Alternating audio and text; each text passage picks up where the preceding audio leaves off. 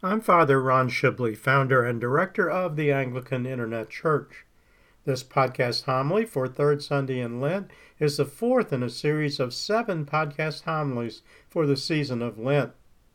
Revisions to this series are part of the AIC's continuing celebration of the start of its second decade on the web.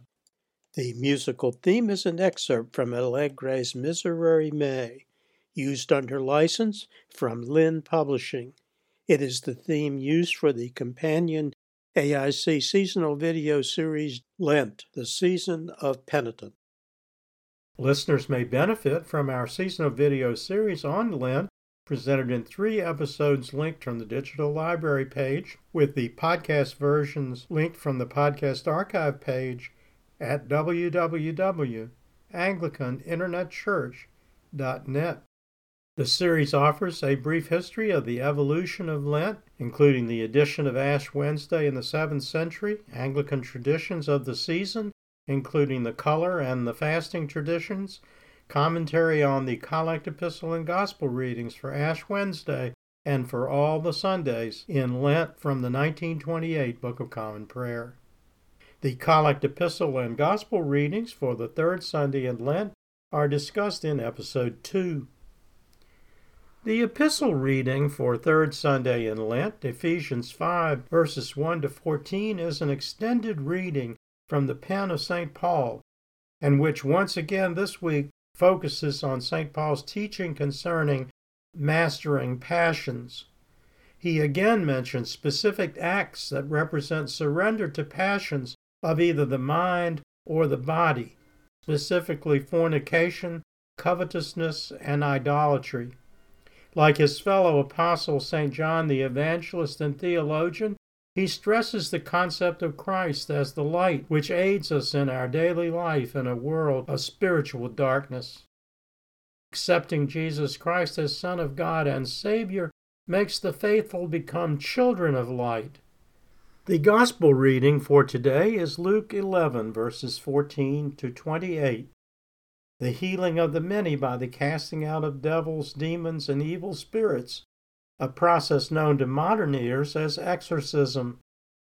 When Jesus drove the demon from the mute man in chapter 11, verse 15, his Jewish critics accused him of using the power of Beelzebub, title of Satan, in Latin from the Vulgate Bible of St. Jerome.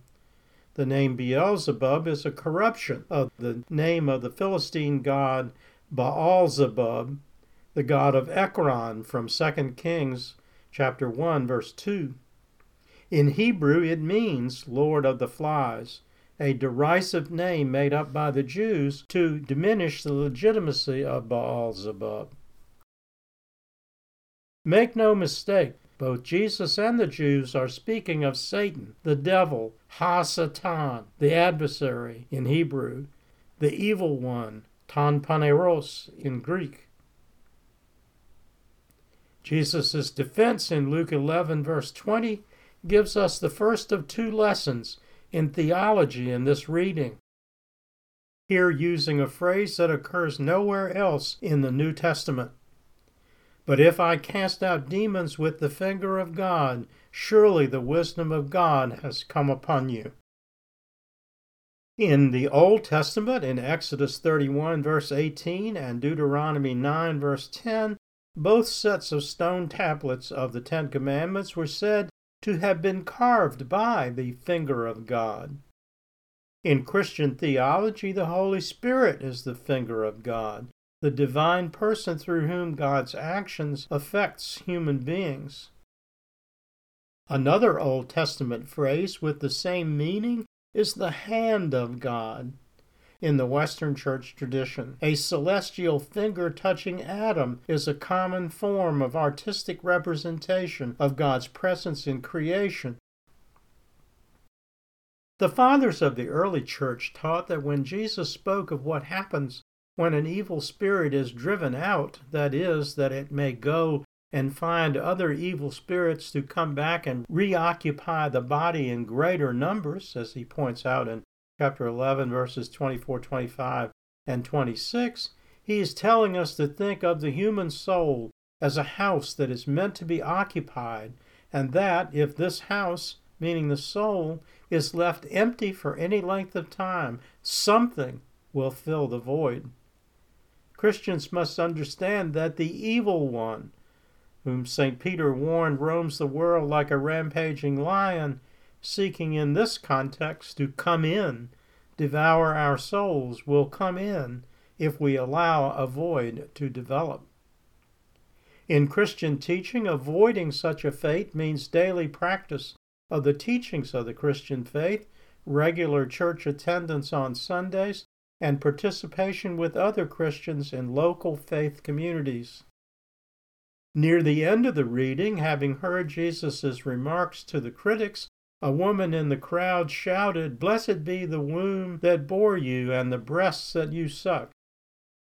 Jesus' response still puzzles many, especially literal-minded Christians in the Western church tradition. I think that is because of the choice of words in the King James Version, which is used for the prayer book reading, which may leave the impression that Jesus questions the blessedness of the Virgin Mary, his earthly mother. He says, "Rather, blessed are they that hear the word of God and keep it." Rather literally means other than. Here I think the New King James Version offers a more accurate translation based upon what was actually said in the original Greek, menunge, which means more than. Here, the full text of Luke 11:28 in the New King James text, I hope, will help clarify this. But he said, "More than that, blessed are those who hear the word of God and keep it." At the Council of Ephesus, the Fourth Ecumenical Council in 431 AD, the Church ruled that Mary is entitled to be called Mother of God, or in Greek Theotokos, meaning birth giver or God bearer.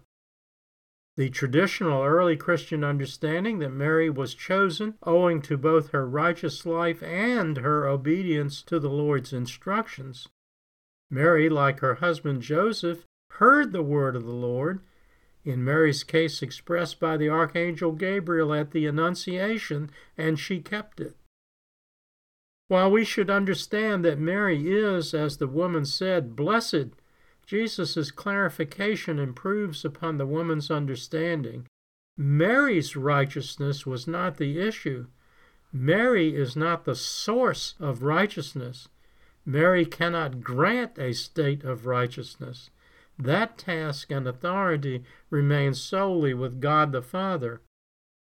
As Jesus said, "Blessed is he who hears the word of the Lord and keeps it."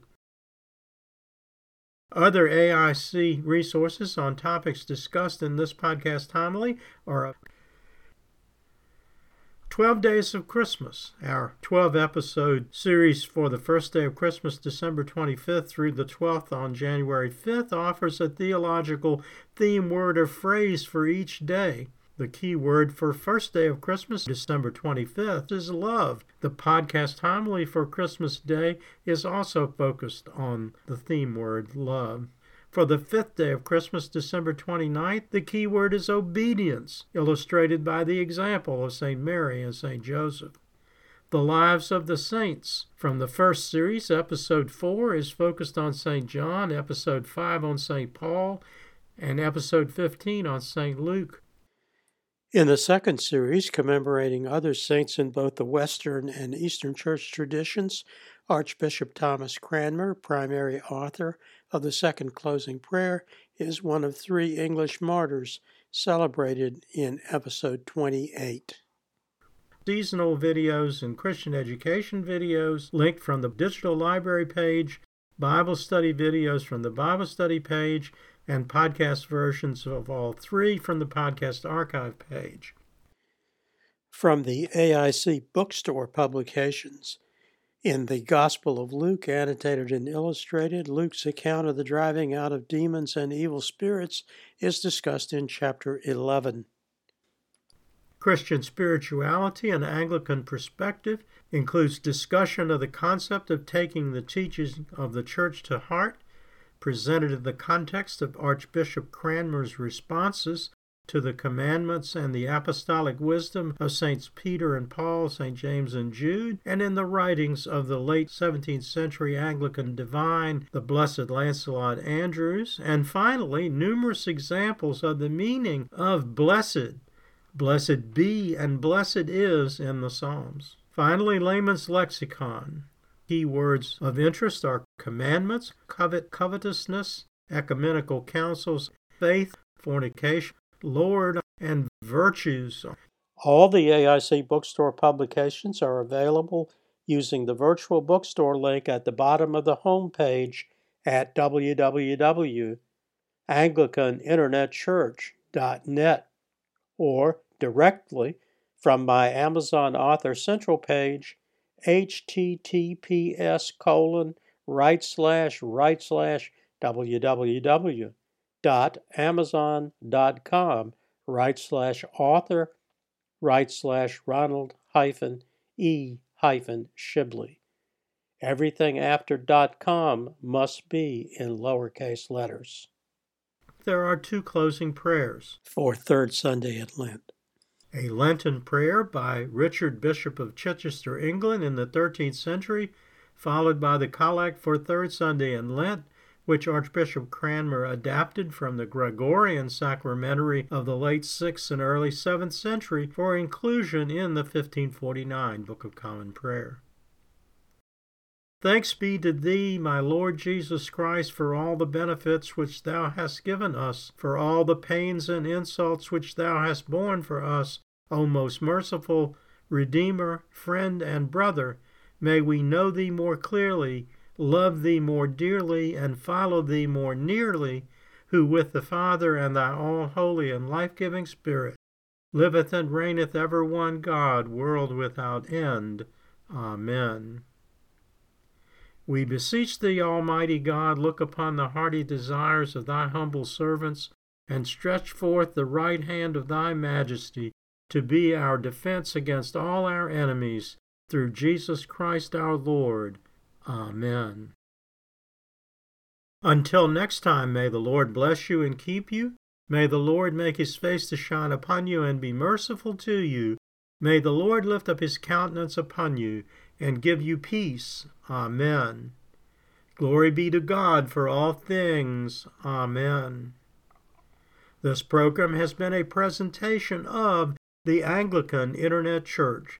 We invite you to visit our website and make use of its resources at www.anglicaninternetchurch.net.